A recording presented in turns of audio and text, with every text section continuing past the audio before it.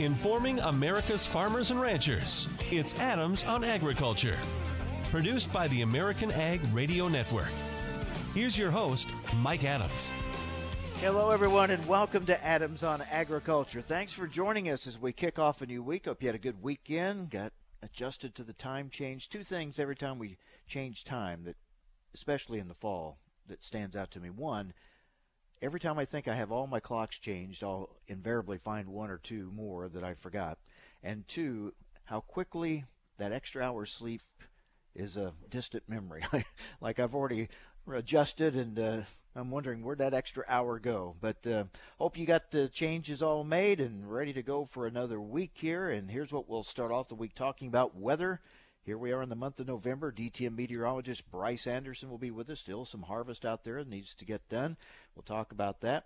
We'll talk a lot about trade today with Paul Drazek, managing partner with DTB Associates. Paul's been involved with trade issues for a number of years in different capacities. He'll give us good perspective today. And also we're going to talk markets with Arlan Suderman with INTL FC Stone. What are the markets focused on right now? And, what about the potential of the talks coming up with China? How much can we expect of a bounce on just the hope of those talks? We'll get into all that with Arlan Suderman with a little bit later on. But right now we're happy to start things off with the editor and publisher of AgriPulse Communications, Sarah Wyant. Hi, Sarah. How are you? I'm doing great. I'm talking to you from Fargo this morning, so experiencing a little bit of the nice, crisp previewed winter. And you'll be headed to Kansas City this week, like a lot of us will, right, for the National Association Farm Broadcasting Convention. Absolutely. I'm looking forward to seeing you there. And, of course, so many people from Washington will be there as well for trade talk. And we got plenty to talk about, don't we? We have a lot to talk about. And, of course, we'll be talking a lot about what happens tomorrow with the election. You've done some polling, kind of interesting to take the temperature, especially of rural America heading into the vote tomorrow.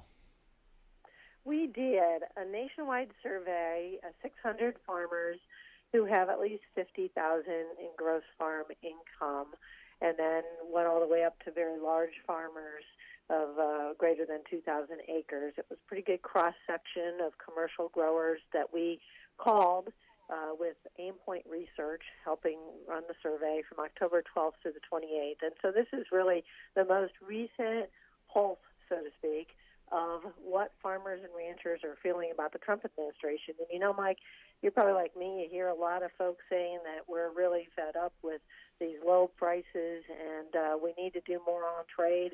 And certainly selling more products overseas was one of the top concerns of the farmers that we talked to. But still, a whopping 79% said they still support President Trump, and they're really willing to stick with him. So I think that's a little different than what some people might have expected. I find that fascinating, really interesting, that continued support, despite where the ag economy is right now. Does that say a lot about what they feel President Trump may yet do, or does it say something about what they think they're not seeing from the other side, that they think that they would do any better? Well, I think we all know that going into the presidential election, there was no candidate at the top that supported continuation of TPP. So I think there was a realization that something was going to change there regardless.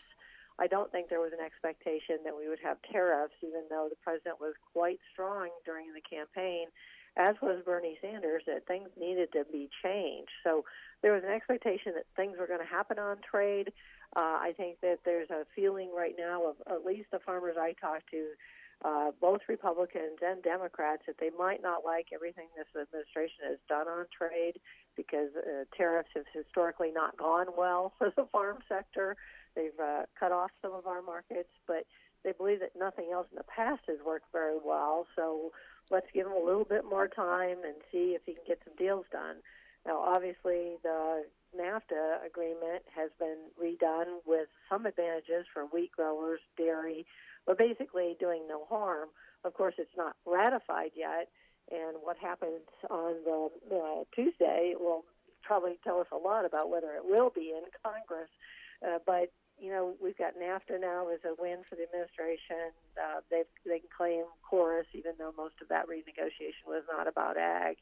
And now they're willing to give the president apparently a few more months to see if he can knock this China deal out. And you all have seen what happened last week, that at least there was a phone call with President Xi, and hopefully their conversation at the G20 meeting in Argentina at the end of this month will be a little bit more than another Twitter feed. Yeah, it seems like the confidence is in what still could come, because really, as you mentioned, the new NAFTA, it's not approved yet, and it's not really certain how much of a win it is for agriculture. Maybe just kind of keep what we had. The E15 announcement is an announcement. Nothing's really happened there yet. We don't know if it'll be done by next summer.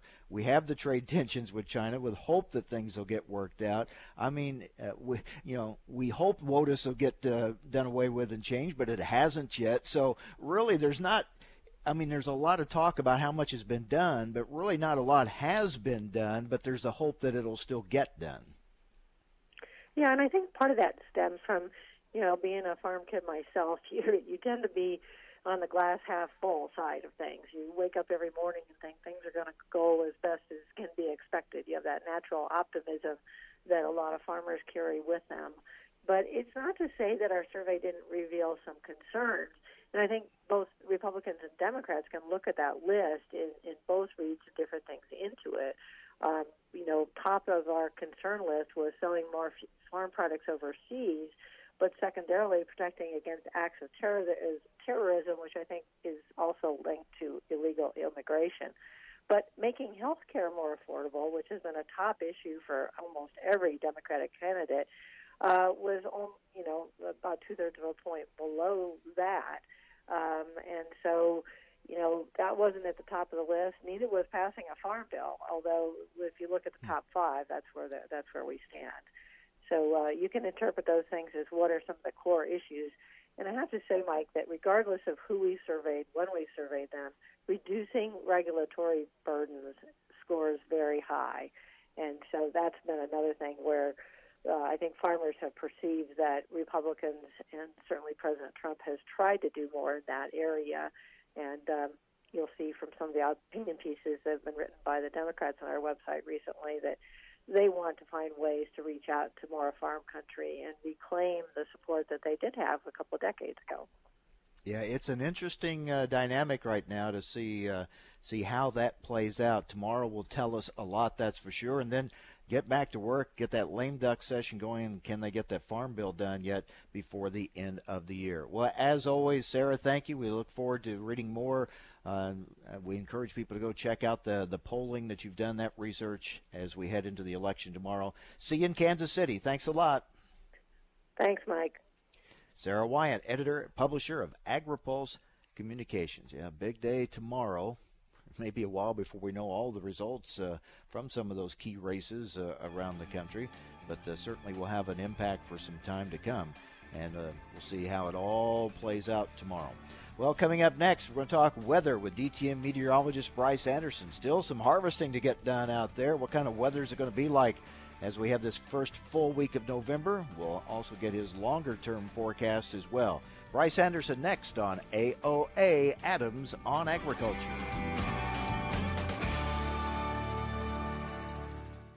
Remember when Hillary Clinton trashed us? If you look at the map of the United States, there's all that red in the middle where Trump won. She called us deplorable, sexist, racist, homophobic.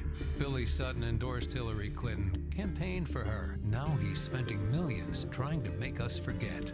But it was Democrat Billy Sutton who proposed a state income tax. Why no discussion about a personal income tax? Sutton, who embraced the policies of Bernie Sanders. I like the policies of Bernie. Sutton, who said Democrats are right on the issues. Democrats are right on the issues. Open borders, amnesty for illegals, Planned Parenthood, and the $32 trillion government takeover of healthcare, studies show will double income taxes, bankrupt Medicare, and threaten veterans' benefits. Billy Sutton believes Democrats are right on the issues. Democrats are right on the issues. And that makes him too liberal, too risky for South Dakota. Paid for by Christie for governor. Why are more people heating their homes with FS Propane? Because it's better to work with a company that lives and works in the same community that you do. When it comes to the comfort of your family, trust FS. We have highly trained service professionals who monitor your system for proper operation, safety, and maximum efficiency, so you can be sure that FS Propane will leave your family with a good, warm feeling all season long. Contact your local FS Propane specialist today. FS Propane feels like home. Visit fspropane.com for more information. Some of the best sounds you'll ever hear are generic.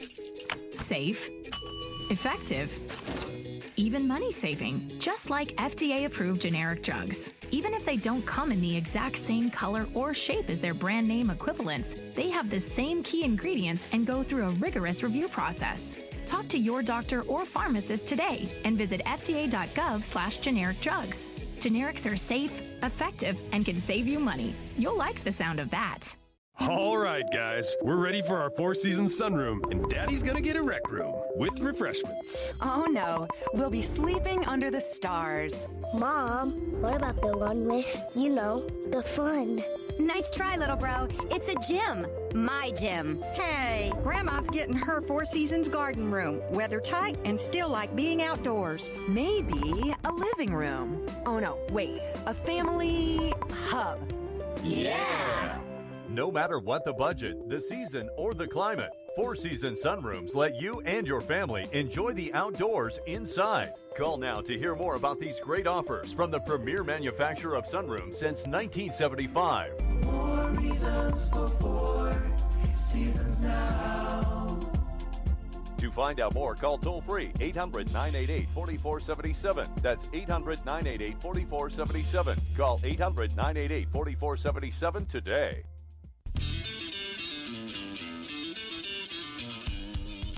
Information America's farmers and ranchers need to know. Adams on Agriculture. Now, back to Mike Adams. Well, here we are, first full week of November, starting to see those weather changes. And Bryce Anderson, DTN meteorologist, joins us now. Bryce, when you talk to farmers that are done with harvest, they look at the weather right now and they say, boy, I'm glad we're done, glad it's all finished. But we know some are not, and there's still some harvesting to do. What kind of weeks are going to be for them this week ahead? I think it's going to be pretty decent, Mike. There's some rain moving through the western Corn Belt, especially today, and that's complicated, or that is mixed in, I should say, with some snow in the northern plains. But after we get through tomorrow, especially tomorrow morning, this pattern is looking drier, particularly in the western Midwest during the balance of the next week to 10 days. And so I think that's going to be pretty decent. Along with that, it is going to get pretty cold. Temperatures are going to get down into the low 20s during the overnight hours. And so for areas that are still wet, field patches that actually could benefit for harvest by having the ground freeze, I think that that's in the cards. And it's going to, I think, certainly be pretty good. Now, there's going to be some possible heavy rain in the Ohio Valley and the eastern Midwest, and that's where there could be some problems with some latter stages of harvest. But the eastern Midwest, of course, had a much better start, and so on balance, I have to look at the pattern as being a pretty favorable one. Corn harvest should be around maybe 80% finished in the report this afternoon, and soybean harvest right around 86, 87% finished. How does the rest of November look? It's looking pretty good, and actually all the way through the the week of Thanksgiving. Thanksgiving is early this year. It's going to be pretty much on the dry side.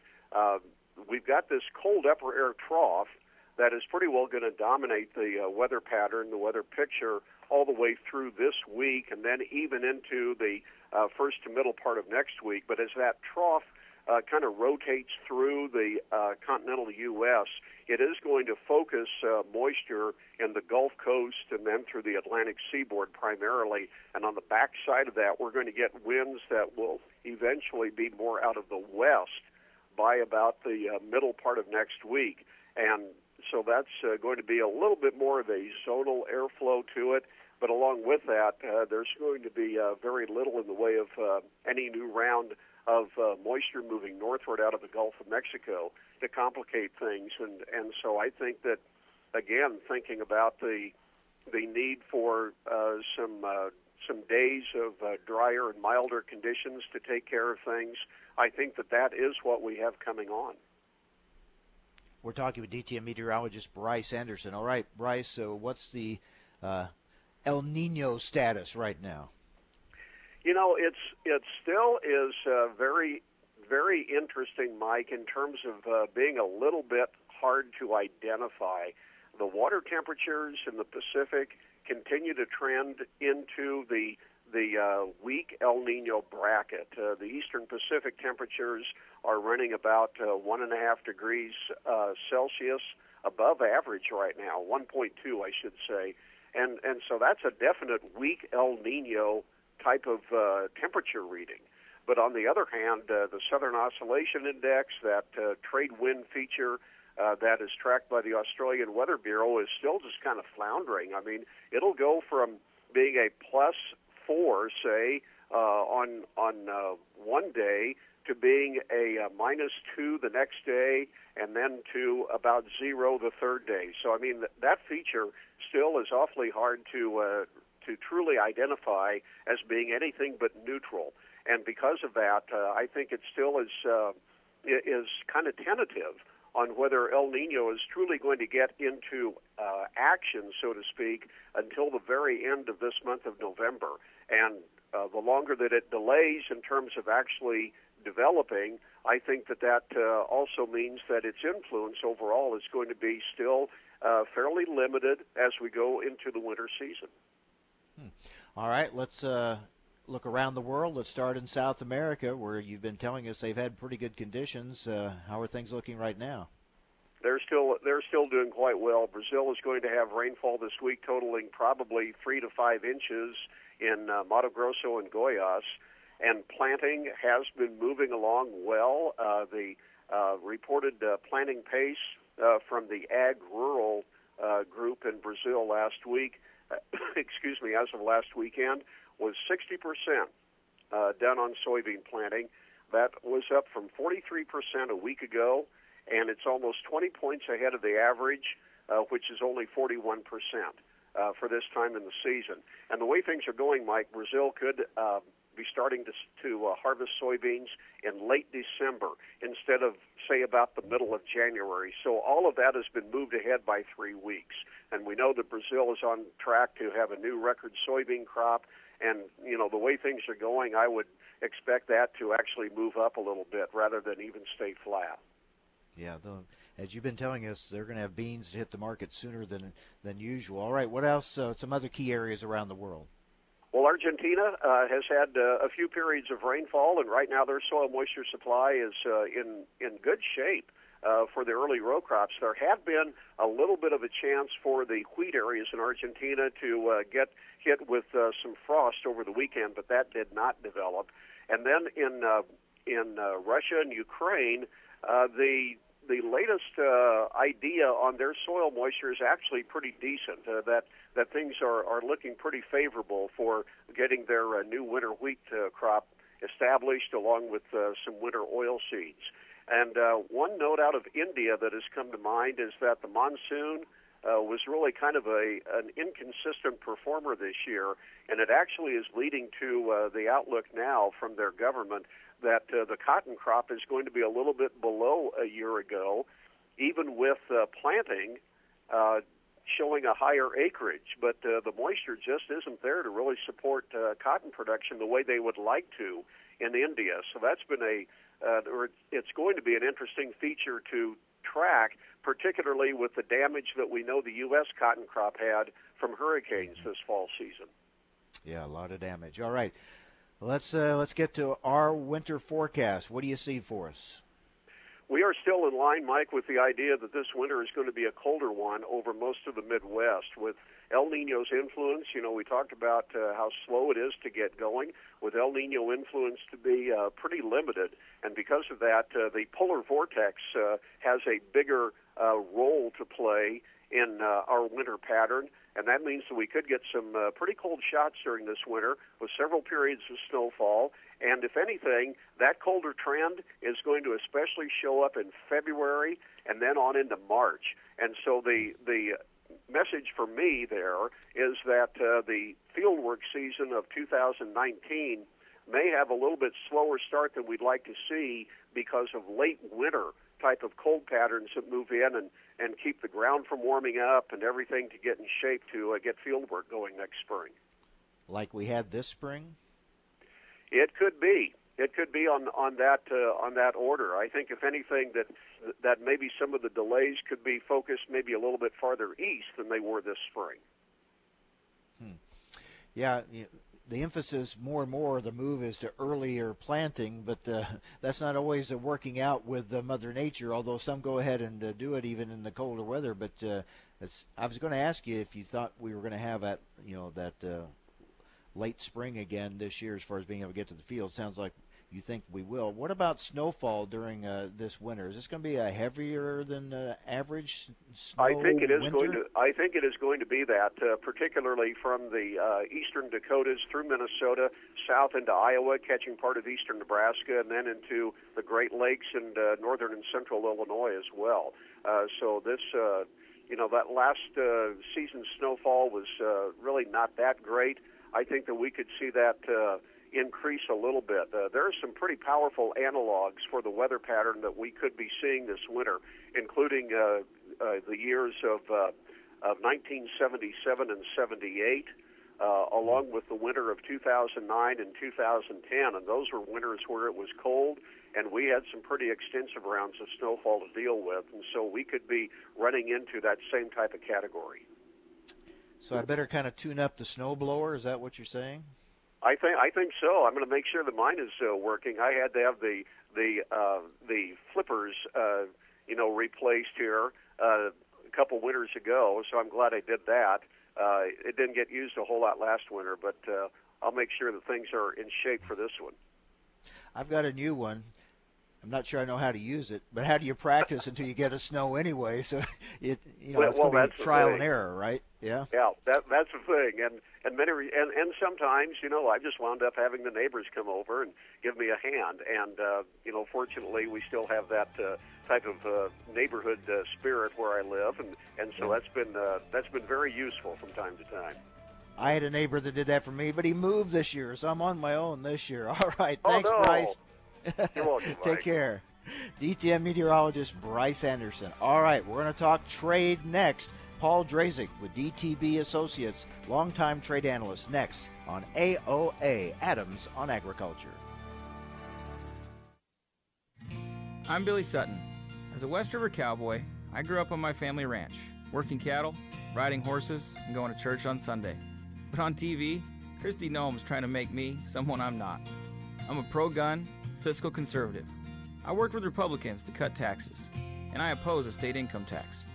As governor, growing South Dakota's economy will be my top priority, and I'll work with anyone to get it done, including President Trump. As governor, I'll invest in education so that our schools are preparing our kids for the future.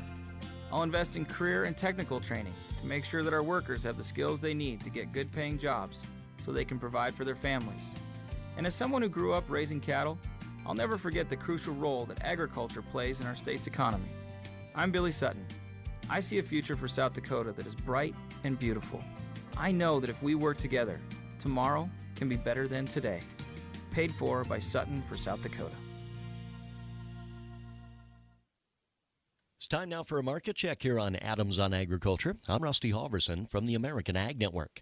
In the grain and oil seed sector, in soybean futures, we are firm after jumping in the wake of the president's tweets last week that he'd had a very good conversation with his Chinese counterpart. Soybean futures were a little easier in the overnight trade. The one-week gains eroded after White House economic advisor Larry Kudlow told CNBC that the two countries were not on the edge of a new deal. Traders this week will be watching the results of the U.S. midterm elections, also USDA's monthly supply-demand report. Analysts are expecting perhaps lower corn and soybean production due to crop losses due to adverse weather. Penny or two better in soybeans an hour into this Monday. January trading above key short-term moving averages on Friday, the 10-day, 20-day, 40-day moving average. That's a bullish near-term trend signal on the upside. First resistance for January soybeans lies at $9.75 of a cent. In corn, we're trending a penny and a fraction higher. The burden lies on corn bulls to support follow-through buying early this week to keep the focus on higher prices. On the upside, a close above right around 372 to 373 would strengthen the bullish outlook, according to the Wire Talk. An hour in on Monday, we're at 372 3/4, up a penny and a half. A mix in the wheat futures, fractional changes in Minneapolis, 1 to 2 lower in Kansas City and Chicago wheat. Live cattle futures are trending 35 to 70 cents lower, 80 to $1 lower in feeder cattle. Lean hogs, 17 to 70 cents lower. Outside markets, the Dow up 25 points. You're listening to Adams on Agriculture, presented by the American Ag Network. I'm Rusty Halverson. Do you need a car? Been shopping only to be turned down because of bad credit, low credit, no credit, bankruptcy, or divorce? Guess what? Today's your lucky day, because now you can buy a car, truck, or SUV, just about any vehicle. It's true. Bad credit doesn't matter. No credit doesn't matter. Bankruptcy or divorce, it just doesn't matter. As a matter of fact, your job is your ticket to your new vehicle. We're Auto Credit Express, and we've helped thousands of people just like you. Antonio H. told us, great company, got me connected, and the day I went in, I drove off in the car I wanted. 100% worth your time. Need a car? Get started now and drive off as early as today. Just go to 11ignoremyscore.com right now. That's www.11ignoremyscore.com. Auto financing the easy way. 11ignoremyscore.com. Get started today. Auto financing the easy way. Information America's farmers and ranchers need to know. Adams on Agriculture. Now back to Mike Adams. Well, let's talk trade, and we're going to talk with someone I've been talking trade with for many years, Paul Drazek, managing partner with DTB Associates. Paul has been Special Assistant to the Secretary of Agriculture for International Affairs, and he, before joining the Secretary's staff, he served as Director of Governmental Relations for the American Farm Bureau Federation, specializing in international affairs and legislative issues affecting U.S. ag trade. And he began his career with USDA's Foreign Ag Service, serving 14 years as a trade policy and marketing specialist, and during that time represented the U.S. as a member of the U.S. delegation to the Tokyo round of the GATT multilateral trade negotiations in Geneva, and as ag attaché at the U.S. Embassy in Mexico City back in the late 70s, early 80s. Paul, good to talk with you again. Thanks for joining us. Well, thank you, Mike. I appreciate it. Yeah, we've been doing this for a long time, and here we are faced now with this huge issue with China. Some say, we've been putting this fight off, that things have been building for some time. Now we have it. We're wondering how long it's going to take to slug our way through it. How do you see, how do you assess this trade issue, trade war, whatever you want to call it, with China right now? Well, first, I think I would call it a trade war. We had a dispute with the European community years ago involving poultry, where we retaliated for what they were doing, and we called that the chicken war. So this is by far and away bigger and more important and perhaps more damaging than that. I don't know what's going to happen with respect to China, and I dare say very few people do, if anybody does. The best, I think, prospect for a positive outcome is likely to be at an upcoming meeting between President Trump and President Xi of China in late November. They're due to meet, and I believe President Trump has invited Xi to dinner. So that could offer the prospect for some progress. But, of course, we've been there before. We've seen these meetings. We send people to China. They come back, and there's no real progress, or if anything is agreed to, it's not good enough. for President Trump. So I'm going to hold fire on whether this upcoming is going to actually result in a positive outcome. Well, there's always hope if there's talks, and the markets get excited just at the prospect of talks, so we'll see what comes of it. What's your perspective with your long history in trade, Paul, on tariffs? The president says he thinks tariffs are a useful tool in getting things done. Historically, tariffs have not been good for agriculture. How do you view the use of tariffs in these trade issues? Well, I think they're wrong, in part because of the justification that's used for them. It's just very hard for me to understand how we can slap tariffs on a lot of countries who are our allies on the basis of steel and aluminum, for example, and then threaten to do so on automobiles on the basis of national security. It's that bothers me more than anything, I think, because it seems to me that it's contrary to everything we've stood for in the past. What I've seen in the past year, and all I ever worked on in my 47 years is agricultural trade. So I can't remember anything quite like what agriculture is facing these days due to trade. I mean, the negative impact on farmers due to trade. The last time was probably the Russia grain embargo, and that goes back some years. So it's really frustrating and depressing to see how these tariffs have come back to haunt our farmers. It's interesting. I remember folks in the administration saying that they understand that agriculture is the tip of the spear in these sorts of fights.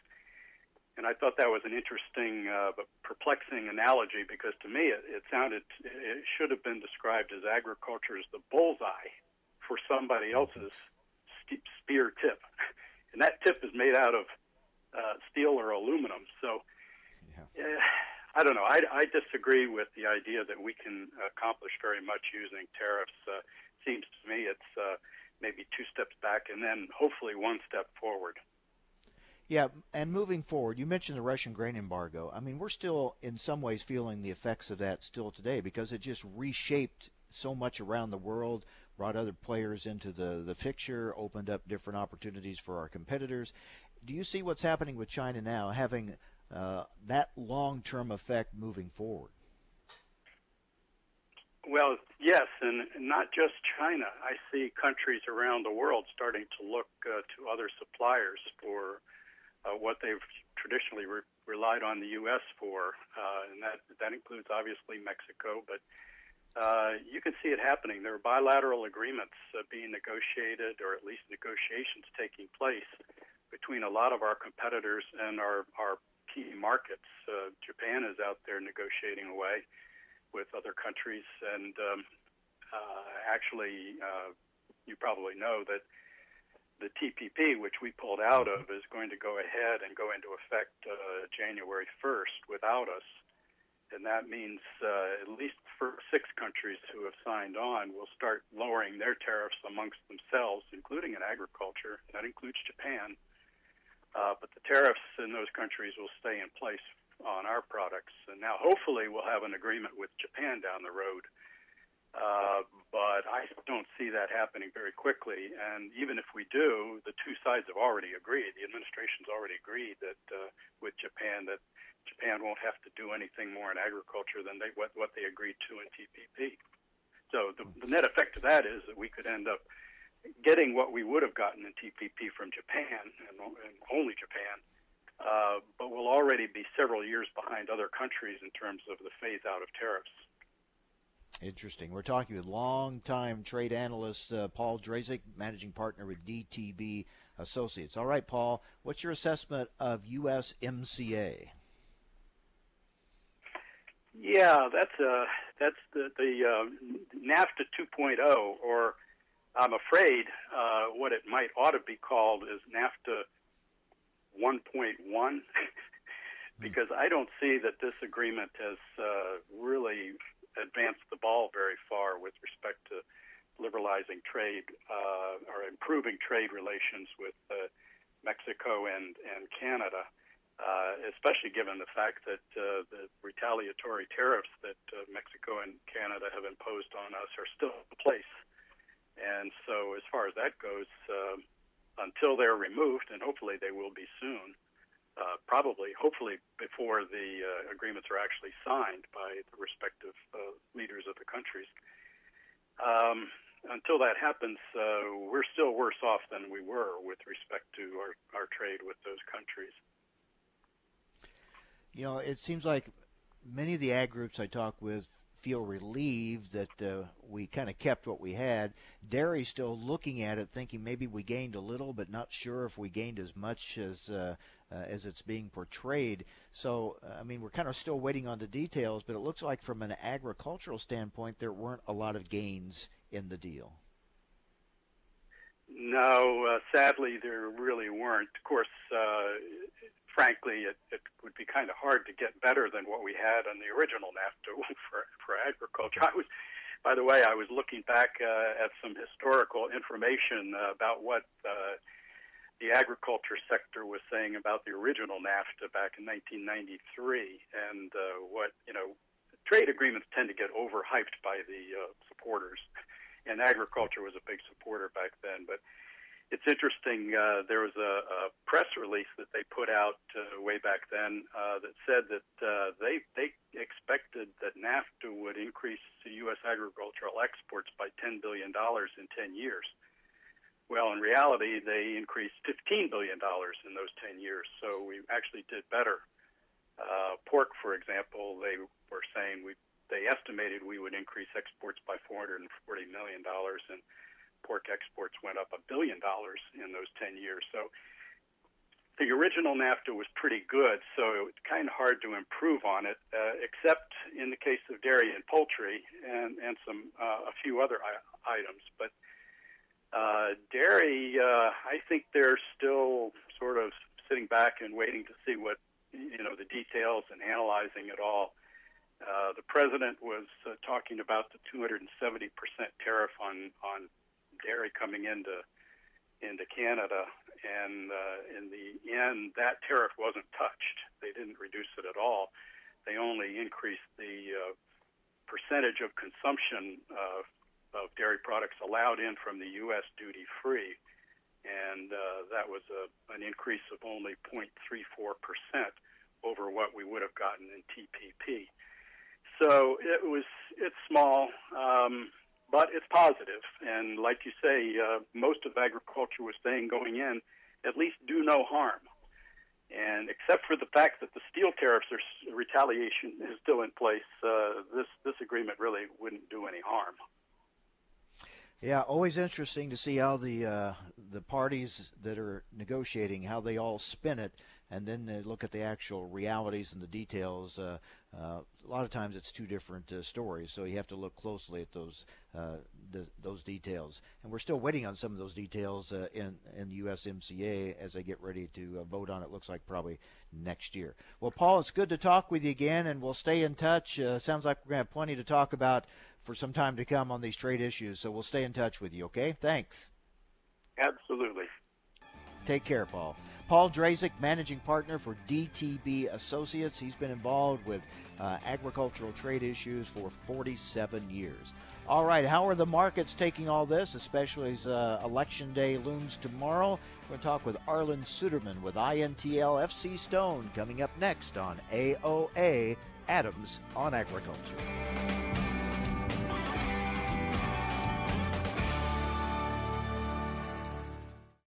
Have you written a book and want to get it published? Then call Page Publishing at 800-955-4538 immediately. That's 800-955-4538. Page Publishing is looking for authors of all types of books. And unlike most publishers, Page Publishing will take the time to review each and every book submitted to them and give you their feedback. If they like what they read, they'll get your book into bookstores and for sale online at Amazon, the Apple iTunes Store, Barnes & Noble, and other outlets. They handle everything: editing, cover design, copyright protection, printing, publicity, and distribution. So if you've written a novel, children's book, cookbook, inspirational work, poetry, or a biography and want to get it published, then you need to call Page Publishing and do it immediately. Call 800-955-4538 now for your free author submission kit. Again, for your free author submission kit, call 800-955-4538. That's 800-955-4538. Your road to fame and fortune could very well start with this simple phone call. Call Page Publishing at 800-955-4538 for your free author submission kit. Did you ever look at the stains in your coffee cup and then realize that's exactly what happens to your teeth? Power Swabs is the 5-minute solution to get your teeth white without visiting the dentist. This is John Greenhut, the CEO of Power Swabs. And if your teeth are stained from coffee, tea, or smoking, all it takes is 5 minutes with Power Swabs. In 5 minutes, you'll see an average of 2 shades whiter teeth, and in 7 days, 6 shades. It's clinically proven to whiten natural teeth as well as caps and veneers. The secret is a tooth detergent that was developed by Dr. Martin Ginniger that lifts stains off of your teeth. Best of all, there's no messy strips or trays that you have to leave in your mouth for an hour. Just swab your teeth for 5 minutes and you're done. To try Power Swabs risk-free, call 866-504-0276. That's 866-504-0276. I guarantee your bright white smile will have your friends talking about how great you look. Try it risk-free today.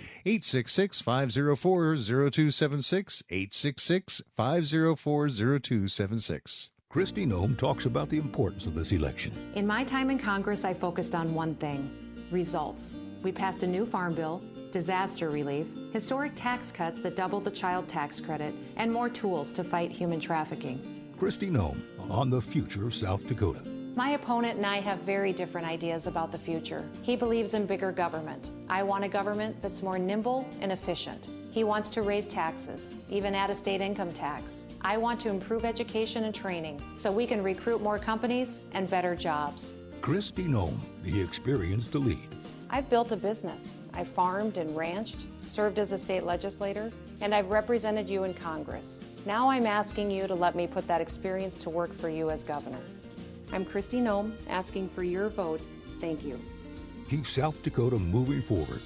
Kristi Noem, tested, proven, results for South Dakota. Paid for by Kristi for governor. It's a bully, but we aren't afraid of a fight. It's elusive, but our focus never fades. It's deadly, but we were born to defeat cancer. You may not have heard of us, but our work has helped millions impacted by cancer. We are the Leukemia and Lymphoma Society. We are leaders in advancing breakthroughs in immunotherapy, genomics, and personalized medicine. This research saves lives. After 65 years of fighting blood cancers, we've arrived at a game-changing belief.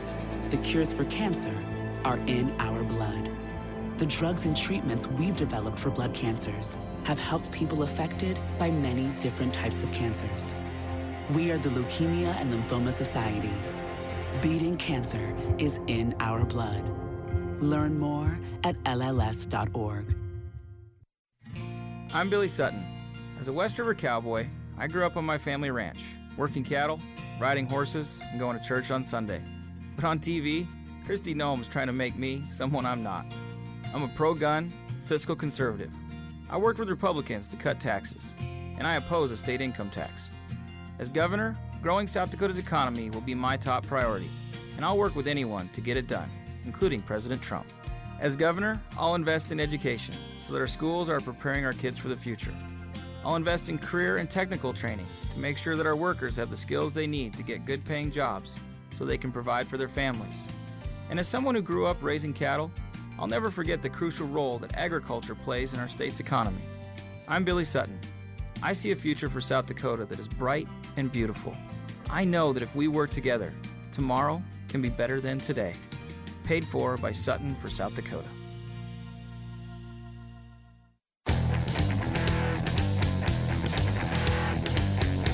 Information America's farmers and ranchers need to know. Adams on Agriculture. Now, back to Mike Adams. All right, joining us now is Arlan Suderman, Chief Commodities Economist for INTL FC Stone. Arlan, thanks for joining us as we kick off another week. What are the markets focused on?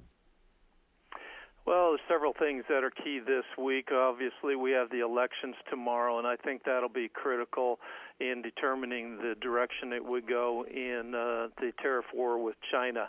If President Trump comes out emboldened, I think it he has a stronger stance toward a deal with China and may hold out for a stronger deal. If he comes out weakened, he may be looking for lowering that standard a little bit just to get a deal and to move on. And then we have USDA crop report on Thursday. The trade looking for a modest reduction in corn and soybean yields. That would communicate to the trade that maybe the worst of the fundamental news has been priced into the market and behind us. And then we also have the Fed meeting, which is moved back a day because of the elections to Wednesday and Thursday. Their statement comes out Thursday, a couple hours after the USDA crop report. That could have significant implications for the dollar and therefore the commodities as well. So overall, this is a week that has a lot of data feeding into the commodity markets. It could set the tone for the next 30 to 60 days. Yeah, a lot to watch this week.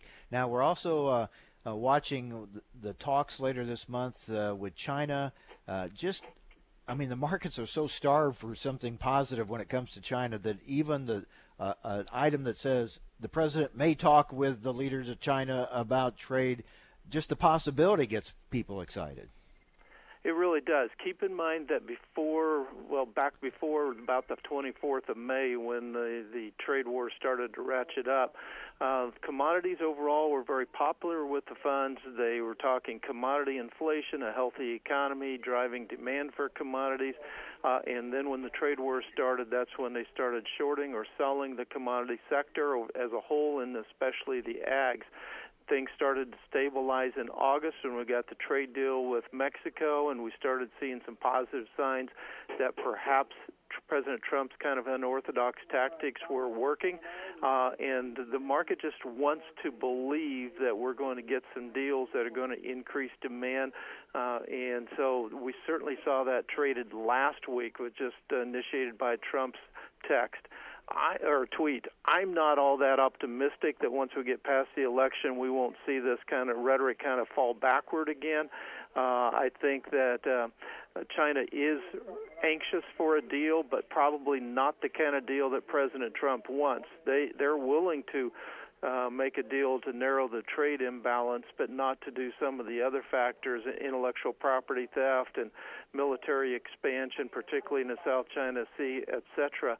So we'll have to see after the election how the rhetoric changes or whether we do continue to move forward towards something at the end of the month in Buenos Aires, Argentina, when they meet. Meanwhile, what we're hearing is good weather in South America. It looks like they're ahead of schedule on their planting, and it looks like they'll have probably crops on the market sooner than usual. Yeah, absolutely, and especially in Brazil, where planting has been at almost a record pace. That means an earlier harvest. That means soybeans available at the port at some point in January to start making the trek across the ocean toward China. So that narrows the window that China has to go without soybeans if they continue to block soybeans from the United States. That works a little bit advantage to China. How much are we getting into China through other countries? Can we tell? Not a lot directly. What we are seeing is countries like Argentina that is exporting more soybeans than what they would have, and then importing U.S. soybeans to crush for their local industry. U.S. soybeans have a different look to them. Keep in mind, it's not the tariffs that are keeping U.S. soybeans out of China. It is the fear that the government has put on those feed buyers. They're afraid to do anything that would suggest that U.S. soybeans are coming into the country, even if they're willing to pay the tariff. And so they're very reluctant to do an end around. Now, we are seeing soybeans go into places like Vietnam, where they can be processed, and perhaps that meal can then make its way into China. But the buyers themselves are afraid to import anything because U.S. soybeans have a different look to them than what South America's soybeans do. But still, all indications are we're shaping up to have more corn acres next year and fewer soybean acres, right? Yeah, and the question is how many. Of course, USDA gave their outlook at the end of last week and calling for a 2 to 3 million acre increase in corn and close to about a 6 million decrease in soybeans. Our numbers would suggest that the reduction in soybeans is a little bit less than that, but at this point, that's academic. Because a lot of changes with the tide of the ebb and flow of the market sentiment is probably going to happen between now and next spring when planting comes. Either way, I think the expectation is and the need is that we reduce soybean acres, because even without this tariff war with China, we were producing too many soybeans. And we've got a lot in storage right now, corn and beans. Do you see any rally coming up, anything that maybe even if it's only short term to give a selling opportunity here? Well, when you look at U.S. soybeans priced a little more than $2 cheaper than what Brazilian supplies are, if the market becomes confident, and particularly if we see a confidence come from an announcement that we're close to a deal or something, Chinese feed buyers feel the comfort level to go ahead and buy, they would have an incentive to buy as many soybeans as quickly as they could. So we could get a sharp correction upward into the market. And then once that happens, there's a ton of soybeans out there in the countryside waiting to be sold against that rally. So that sharp increase in demand would certainly be good for the markets, could give us a big reaction, because the Friday CFTC report showed that the funds had built some very large short positions into the market that would want to probably unwind those short positions. The question then is how hard would that rally be sold? I think it would be fairly significantly sold by the U.S. farmer and then eventually by the funds as well, as they realize that we've taken ending stocks from somewhere in the upper 800s to somewhere in the 600s or 700s. Yeah, big week ahead. Arlan, thank you very much. Good to talk with you. Thank you. Arlan Suderman, Chief Commodities Economist for INTL FC Stone. The election, the Fed meeting, USDA numbers, a lot this week for the markets to digest, and we'll see how they react. Thanks for being with us today. Hope you'll join us tomorrow on Adams on Agriculture.